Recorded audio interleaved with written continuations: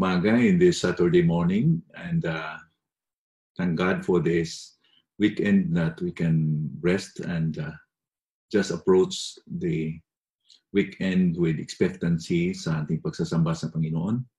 At even today, patuloy tayo sa ating God's Word for Today devotional. At dito na tayo sa Ezra chapter 6 verses 19 to 22.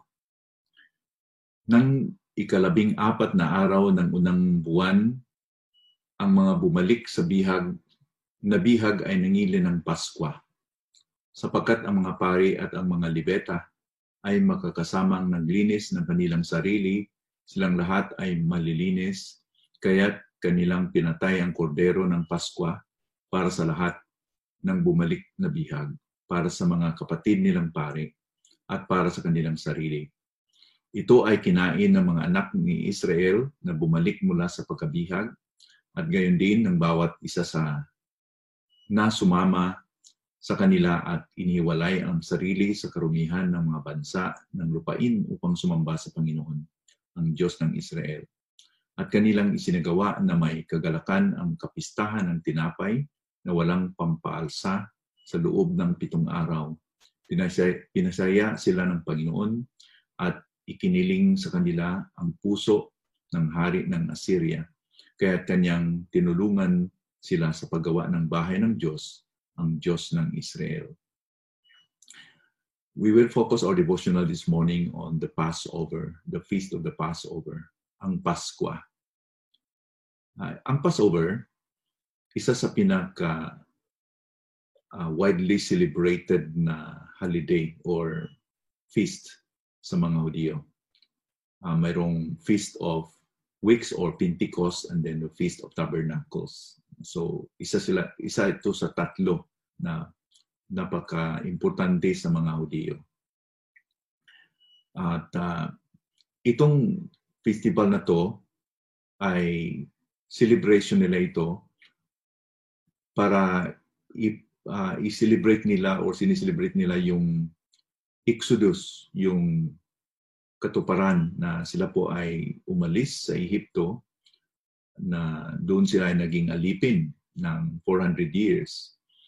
At ito pong Feast of Passover at along with the Feast of Unleavened Bread na kanilang i-observe ito na utos ng Panginoon through Moses sa Exodus chapter 12. Ang libro ng Exodus ang nagpapahayag sa atin ano po nangyari sa unang Passover. Ang Panginoon ay nangako na ligtasin sila sa kanilang pagkaalipin sa Ehipto galing sa bondage na ginawa ng Pero sa kanila. Makita natin yan sa Exodus chapter 6 verse 6. So, pinadala si Moises at humarap siya ng Pharaoh at sinabi niya sa kay Pharaoh, "Let my people go." But alam natin na si Pharaoh ay nag-refuse. So, pinadalahan ng Panginoon ng 10 plagues na judgment ng Panginoon sa Egypt. Ang katapusan niyan, ang 10th plague, ika-10 was the worst of it all. Kasi po, all the firstborn sa Egypt ay namatay, including din yung pinakapanganay na anak ng hari kay Pharaoh. So yung gabi na yan, the Passover, that night, sinabihan ng Panginoon ng mga Israelites na they will slaughter a spotless lamb na walang mansa o walang a blameless lamb. It was spotless and it was the best of the lamb. No? And yung dugo ay ilagay nila sa pintuan. And when the Lord, through the angel, sa gabi na yun ay dadaan, kaya nga Passover, kung makita niya yung dugo sa pintuan, ay ang angel ay i-pass over lang. Ibig sabihin, wala siyang gagawin sa bahay na yun. Pero kung walang dugo, yun ang firstborn sa tao man o sa hayop man ay ang angel of death ay patayin niya. So, it just follows that lahat ng mga bahay ng mga Hudyo ay nilagyan nila ng blood. That was the blood of the lamb. Kaya nga, they will save from that tragedy na may mamatay sa kanilang tahanan. So the children of Israel kept the command of God and kept the first Passover at kanilang naranasan yung kaligtasan ng Panginoon. However, sa mga tahanan ng mga ng Egyptanon, mga Egyptians, because they had unmarked doorways, unmarked doors, they experienced. Kaya nga sa Exodus chapter 12, verse 30, nagkaroon ng loud wailing in Egypt kasi wala po isang bahay na walang patay. Itong judgment na to broke the king's heart, broke Pharaoh's heart. So, kaya nga during that time, Pharaoh said, okay, you can go. So, this Passover feast, as commanded by Moses in Exodus chapter 12, kailangan din nila na they will eat with bitter herbs, aside sa fire-roasted lamb, may bitter herbs and unleavened bread. At kanilang i-observe ito as a statute for them forever. Kailangan i-observe nila ito. Taon-taon. It is a perpetual feast na gagawin nila. Hanggang ngayon, ang mga Hudyo ay nagsiselebrate sila ng Passover in obedience to this command. Napaka-importante din itong Pasko or Passover sa atin, mga Kristiyano. Although we are not going to celebrate this physically like the Jews do, sa atin naman ay this has spiritual significance. Kasi po, ang Passover has a spiritual symbolism sa ating mga Kristiyano. Sabi po ni Panginoong Kristo sa Matthew chapter 5 verse 17 na kinukumplito na niya, He fulfilled already the law. Sabi niya doon, huwag ninyong isiping pumarito ako upang sirain ang kautusan o ang mga propeta. Pumarito ako hindi upang sirain, kundi upang tuparin ang mga ito. So, Jesus came down in order to fulfill the law.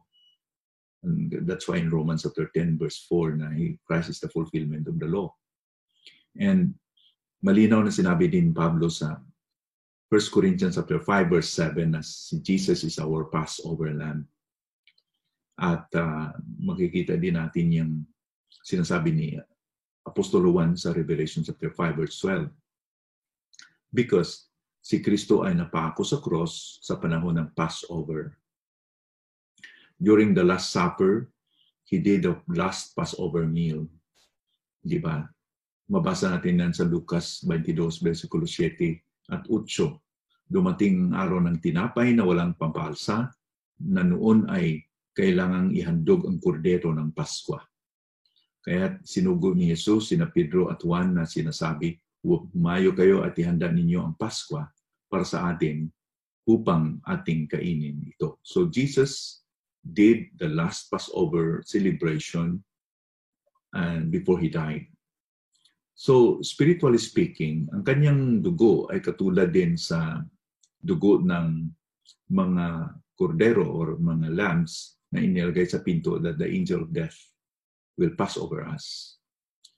Ang kanyang dugo ay na-apply po sa atin, na nakaligtas sa atin from condemnation in hell. And we do it by faith because Jesus Christ's death at the cross was the perfect sacrifice, like the Passover sacrifice. Ang mga Hudyo, sa kanyang lang panampalataya, they applied the blood. That's why they were saved during the Passover, the first Passover in Egypt. Para naging modelo sila sa Kristiyano. They became like a symbol. Now, it was not the Israelites' ancestry or hindi ang kanilang katayuan, hindi ang kanilang nagawa, hindi ang kanilang kabutihan, o mayroon silang mga magagandang nagawa bilang mga Hudyo, kasi po sila po yung mga makasalanan. Hindi po, kundi sa ginawa ng Panginoon sa kanila.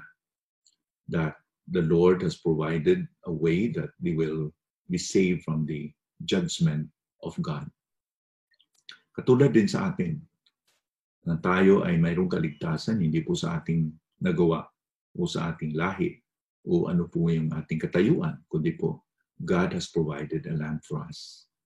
Sabi po sa Juan 1:29, sabi ni Juan doon, kinabukasan nakita ni Juan si Jesus na lumalapit sa kanya at kanyang sinabi, narito ang kordero ng Diyos na nag-aalis ng kasalanan ng sanlibutan.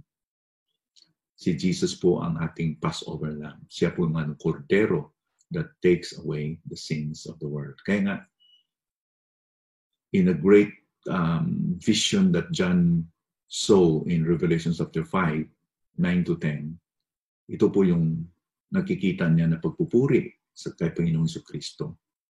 At sila ay nag-aawitan ng isang bagong awit na nagsasabi, ikaw ay karapat-dapat na kumuha sa aklat at magbukas ng mga tatak nito, sapagkat ikaw ay pinatay at sa pamamagitan ng iyong dugo ay binili mo para sa Diyos ang mga tao mula sa bawat lipi, wika, bayan at bansa.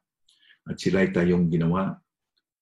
iyong ginawang isang kaharian at mga pare para sa aming Diyos, at sila ay maghari ng ibabaw ng lupa. Jesus is the Passover Lamb. And then, nakakatuwa na sa pagbalik ni Panginoon Kristo sa langit with a glorified body, ang hindi nawawala ay yung sugat ng sa kanyang gilid at sa kanyang kamay. Makikita natin yan as the evidence that He was really the Lamb that was slain. Para po sa ating kapatawaran, sa ating kaligtasan. We have really a reason that we could always look back to the cross, because it was on that cross that Jesus finally sacrificed and completed para po sa ating kaligtasan. Manalangin tayo. Panginoon, salamat po for this morning. Binigyan namin niyo kami ng pagkataon to be reminded about the cross, which was the symbol of the Passover. Jesus is the Passover Lamb, so that we can have the forgiveness of our sins. Salamat, Panginoon, na ni-remind niyo kami sa umagang ito na hindi sa aming katayuan, sa aming mga kabutihan na nagawa, hindi po sa aming kung ano mang nakita ng mga bagay sa amin, but simply because of your love, you have provided the Lamb for us. Salamat po sa kaligtasan that we have in Christ. Salamat po sa inyong pangako that there is now therefore no condemnation to those who are in Christ.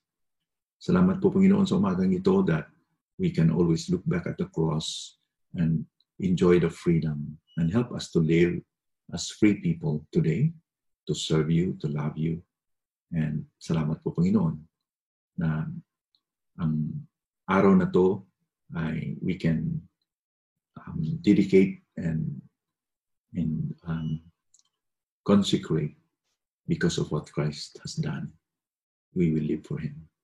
In Jesus' name we pray. Amen.